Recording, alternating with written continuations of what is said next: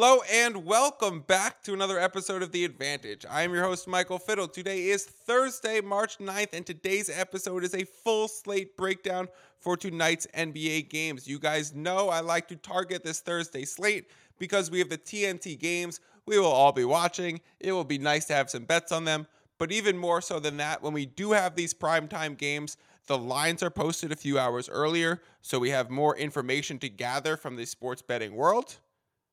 If we have these primetime games, it's higher likelihood that the star players are playing. We're not going to get any last-minute rests and DNPs that totally swing the lines and make this conversation quite moot.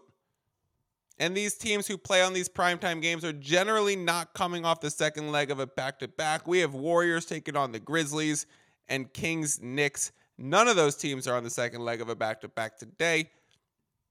So again, that's why these odds have been posted a little longer. That's why we can glean more from the gambling market, and that's why we can go into the slate with some good-feeling best bets that'll probably gain some positive CLV and go into the slate with an implied probability above the 52.4% threshold that's needed to be a profitable sports gambler. That's pretty much the premise of what we do here. I'm sure you guys know that.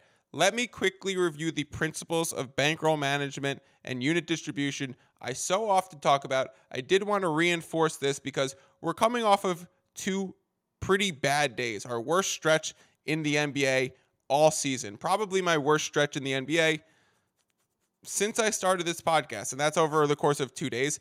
Coming off of 2 days prior to that where we gained 11 units, in the last 2 days we've lost 6.7 units. So still a net win, but I do want to explain why using my strategies of principles of bankroll management and unit distribution, having these high volatile days does not overly sway you in either direction. The fact that we can handle it, the fact that we are not going into these betting slates with too high of exposure, with too much of our bankroll invested, and therefore a big losing day or a big winning day doesn't swing things too much. So I've talked about this quite a bit. I talked about this on the mailbag episode a week or two ago. If you have not listened to the NBA gambling mailbag episode 2 weeks ago, go check that out. Definitely scroll back in the catalog. A lot of good gambling theory and gambling logic conversation.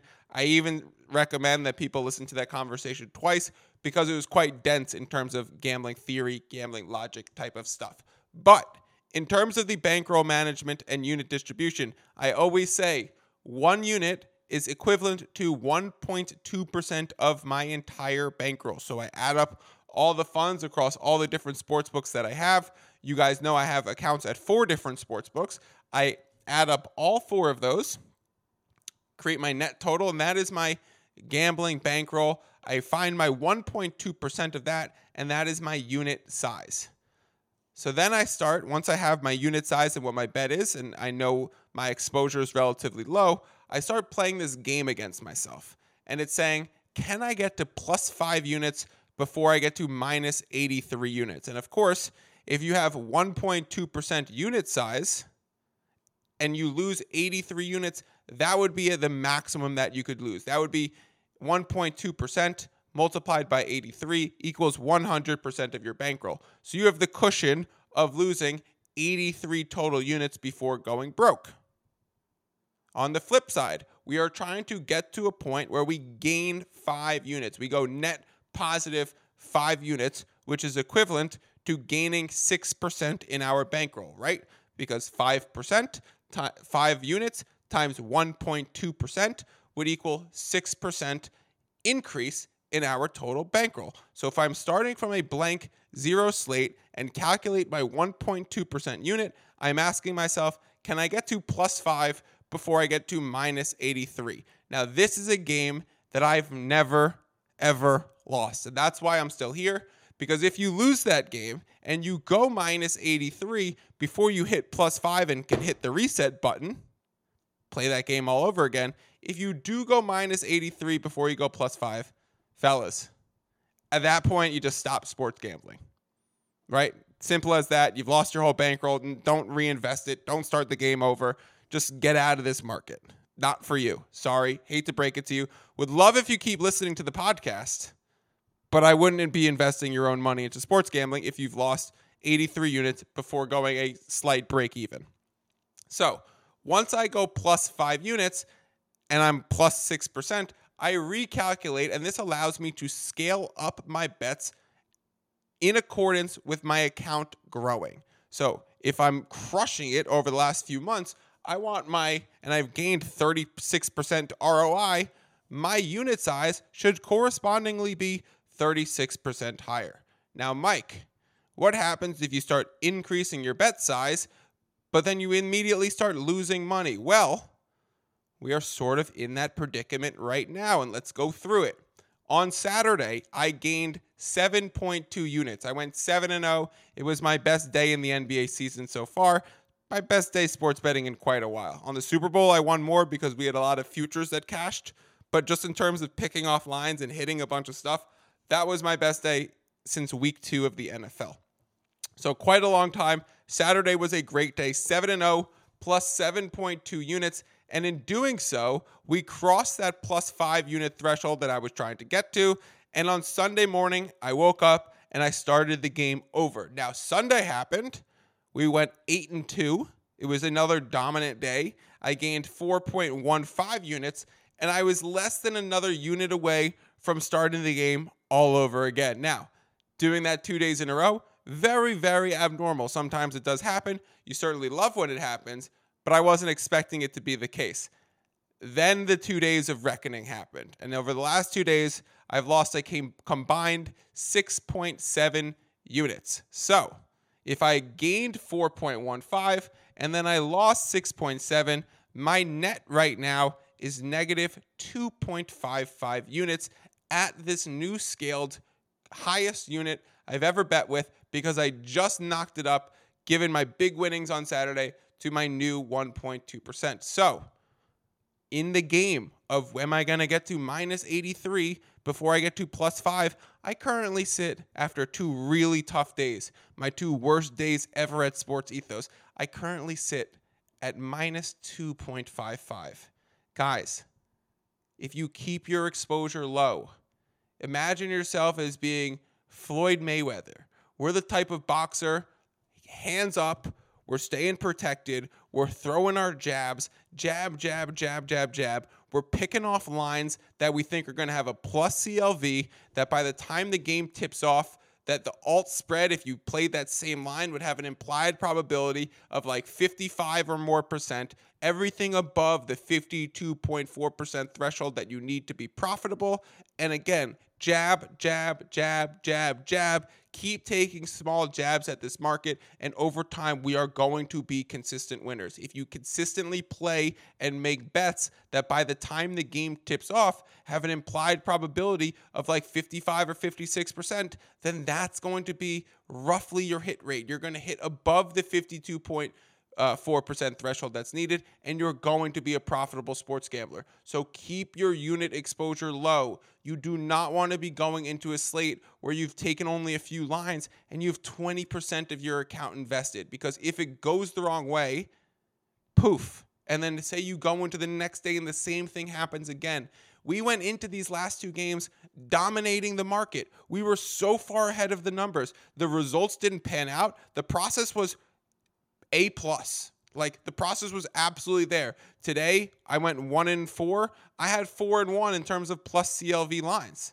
So I would have made basically all the same bets again. It's not realistic to have every single bet beat the market, but to end up with 80% of my bets ahead of the market rate and all of them carry a 56% or higher implied probability, those were phenomenal bets that were placed.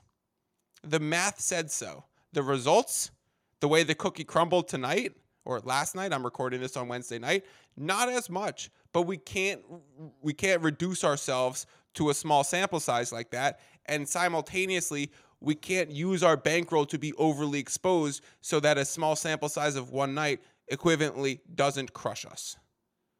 So again, these are the types of things that I say are dense sports gambling types of theory and logic.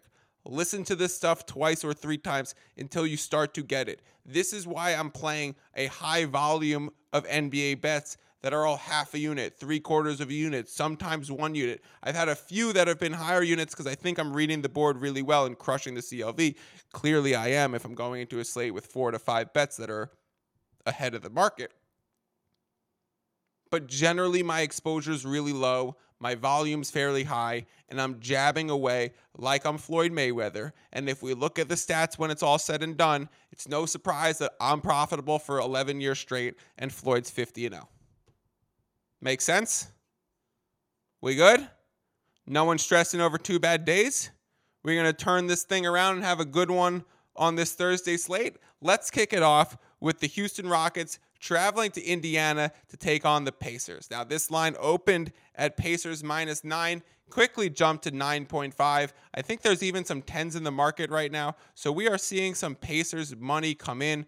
The splits right now are showing 56% of the bets on Houston, 52% of the money on Indiana. So Houston's getting more than half the bets. Indiana's getting more than half the money. This tells you the big money bettors are backing Indiana. That's why the line is moving that direction. This is sort of reverse line movement because the line is moving opposite directions of the classic amount. How many tickets are in the market and where is the line moving in relation to the amount of tickets? So there are more tickets on Houston, but the line is moving towards the Pacers. Sharps are on the Pacers. This is a Pacers game. I do think the Rockets, I can't decide if the Rockets or the Pistons are the worst team in the NBA and like dreadfully atrocious. So, of course, taking a high spread against the Rockets, not the worst thing in the world for me. I am on the over in this game. It's at 235.5. Let me quickly pull it up. Scratch that. I'm on the under for this game. It opened at 236.5. It's already at 235.5, so you can see it trending south. And there's even still some 236s left in the market. So as of right now, PointsBet is the only one that's still left it at 236. I hopped in when Caesars and DraftKings still had it at 236, but FanDuel, BetRivers, other things were showing it at 235.5. So a full point of movement towards the total in the under. I am on the under at 236, and as of this recording, you could still get that number in a few places.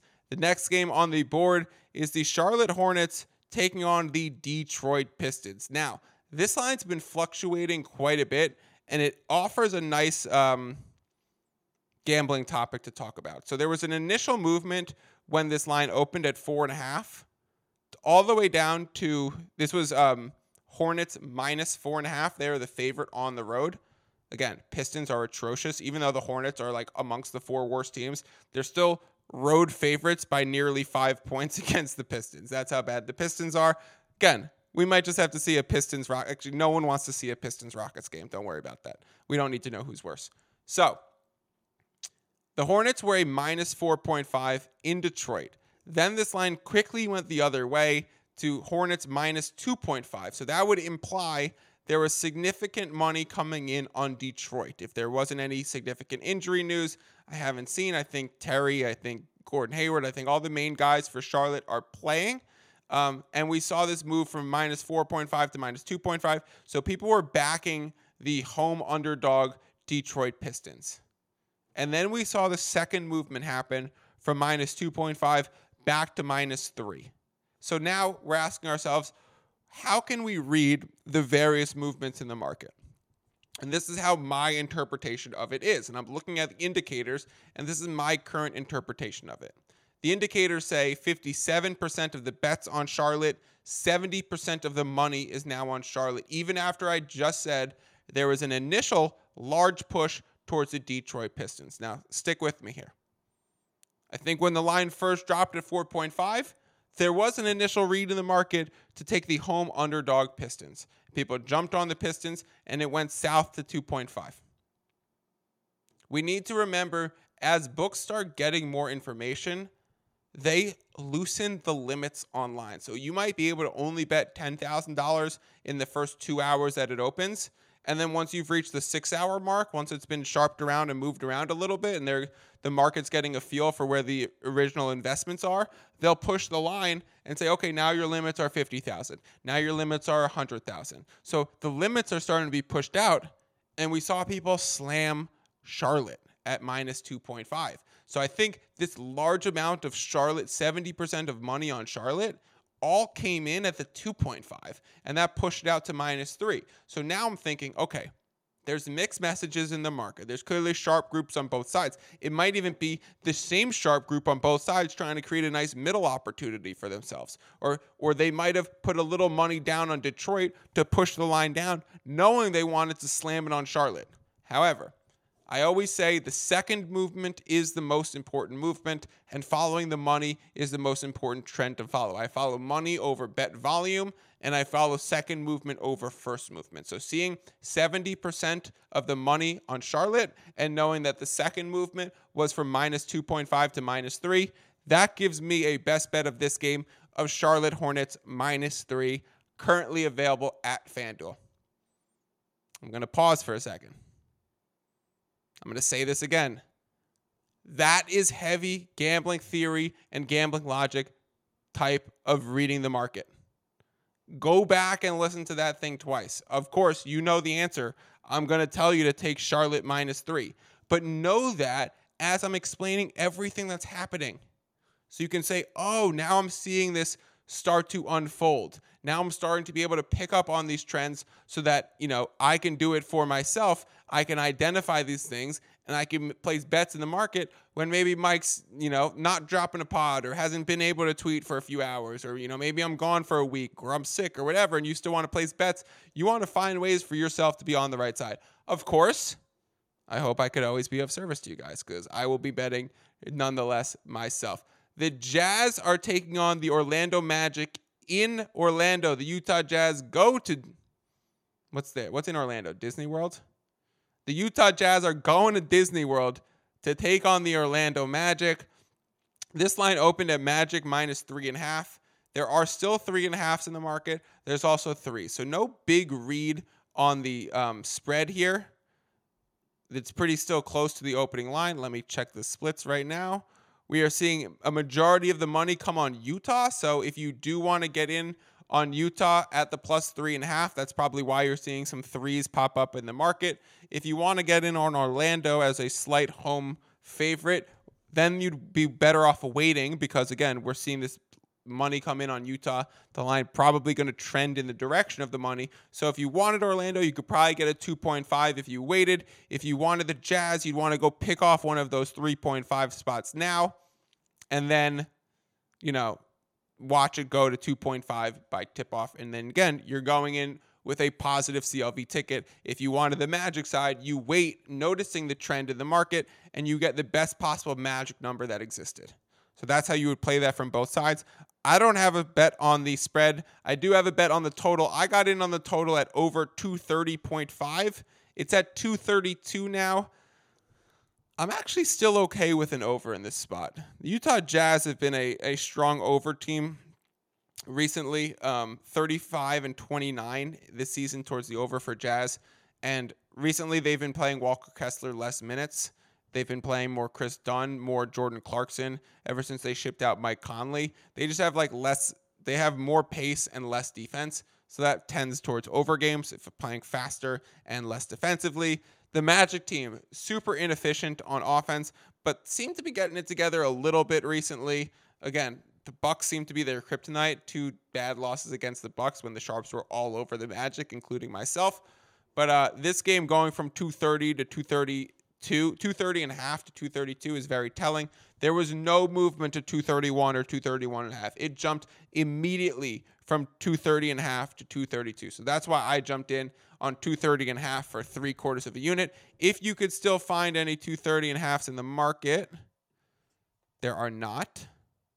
There's 231.5 at PointsBet and BetRivers. FanDuel, DraftKings, and Caesars all have it at 232.5. Actually, FanDuel has it at 232. So even seeing 232.5s in the market, it would be okay to get in on the 232 if that's where you see it now. And literally just as I said that, it moved to 232.5. Okay, so BetRivers and PointsBet still have it at 231.5. I have it at 230.5. Now, this is your discretion and your decision of if the line has moved, are you still willing to follow the steam and jump in? Of course, you haven't gotten the best number, but you're taking the right angle on the game. Or do you just want to avoid it because, maybe the value is already lost? That is for you to decide. The next game that's happening is the Golden State Warriors traveling to Memphis. The Golden State Warriors, whenever they travel, is a terrible idea. The Memphis Grizzlies, whenever they're home, is a great idea. I find myself still taking the road Warriors here. Now, I did this last game, ended up with egg on my face. I feel like it might happen again, but no Ja, no Steven Adams, no Brandon Clark. Like, this Grizzlies team is very depleted. I know Tyus Jones is kind of a baller. Is Tyus Jones the next Jalen Brunson that once he's given his team to run with, he's actually like just a straight up above average point guard in the league? When Tyus gets his own team, let's all remember to put some most improved bets on him, because if he has a Brunson-like season, he might get the award, and that's a 20-1, 30-1 type ticket that we are cashing in the future. Note to self for the future. Anyways, for this game, I'm on the Warriors minus 1.5. It's jumped up to -2 in a bunch of places. You might even be able to find some minus 1.5s. I'm okay with the -2. We know games don't really end at 1 or 2. 1 is the 11th most common outcome. 2 is the 8th most common outcome in NBA games. So these numbers aren't super relative. It's when you get to the 3.5, 4, 5, that range where it really matters. So if you're seeing this at -2 or -2.5, I'm still okay with it. I'm on the Warriors. I think Dre, Clay, Steph, Poole, those guys should all be playing. Who knows where Wiggins is? That's a really strange and not even developing story, but it should be louder than it is. Hopefully Wiggins is all right. Yeah, and then in that game, it seems like the total is moving towards the over. I think it opened at 235. There's already some 236s, and FanDuel right now has it at 235.5. I'm just on the Warriors minus 1.5 for a full unit. I don't have any plays on the total, but it seems like the over would be the right play there. The next game, Milwaukee Bucks at home taking on the Brooklyn Nets. Word on the street is Giannis and Jrue Holiday are both going to play. They're both listed as probable for this game. I think they both sat out last game, and they're both expected to play this game. However, on the flip side, the Nets already announced that Claxton, Royce O'Neal, Ben Simmons, and Cam Johnson are already out. I sneaked and picked up Dorian Finney-Smith in fantasy. Thank you to Dan Besbris' tweet for telling me all of that news. That's why you have to go follow Dan the Man on Twitter. If you're not, I'm sure you guys are all following Dan on Twitter if you listen to this Sports Ethos presentation podcast. Anyways, Bucks opened as a -10. With the injury news, it moved to a -12.5. It's too far out for me to get in on this. There was originally even 13s in the market, and it's come back down to 12.5. Because we don't know for sure that Giannis and Jrue are going to play, I would recommend not taking this line unless you wanted the Nets to hope that they get ruled out and you get ahead of this line. The other one would just be to wait. If you wanted the Bucks, wait until Jrue and Giannis are confirmed as active, because this line is pricing them as active. Once we got the news that they were both likely going to play and the Nets guys that weren't going to play, it moved 2.5 points immediately. So this line is priced given the injury news that is expected. So if you just wait until it's active, you're probably going to get the same line.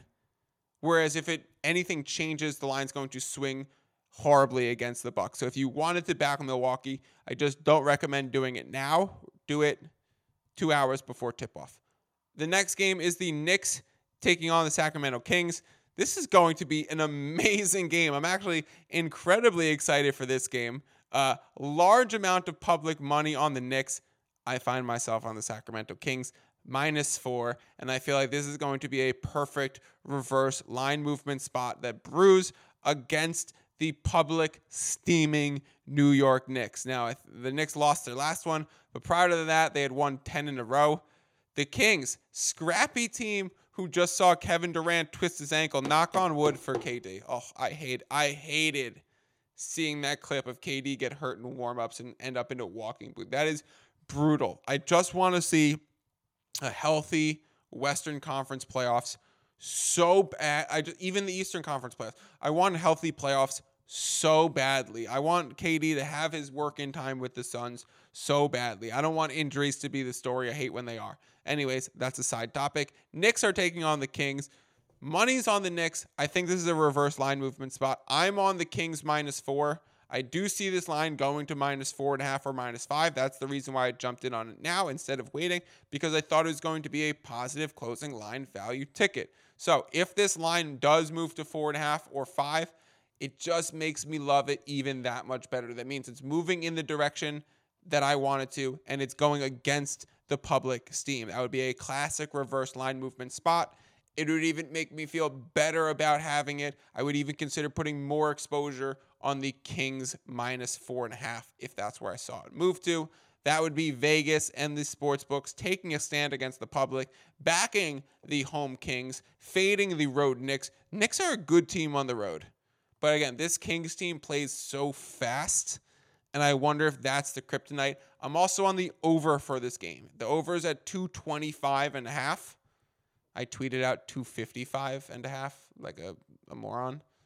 It might get to 255.5, and that's why we're on the over. If this is a Kings game, the Kings -4 is highly correlated with the over 225.5. I have half a unit on both of them. Love both of those bets. Feel very good about this Kings game. I've been nailing these Kings bets all year. I was on the over for their win total. I think Kings and the Portland Trailblazers have been the two best teams that I've bet on.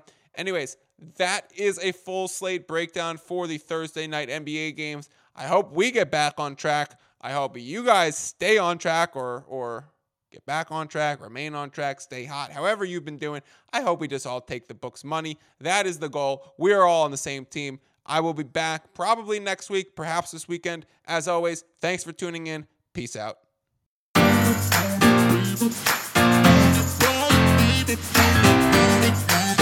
Baby.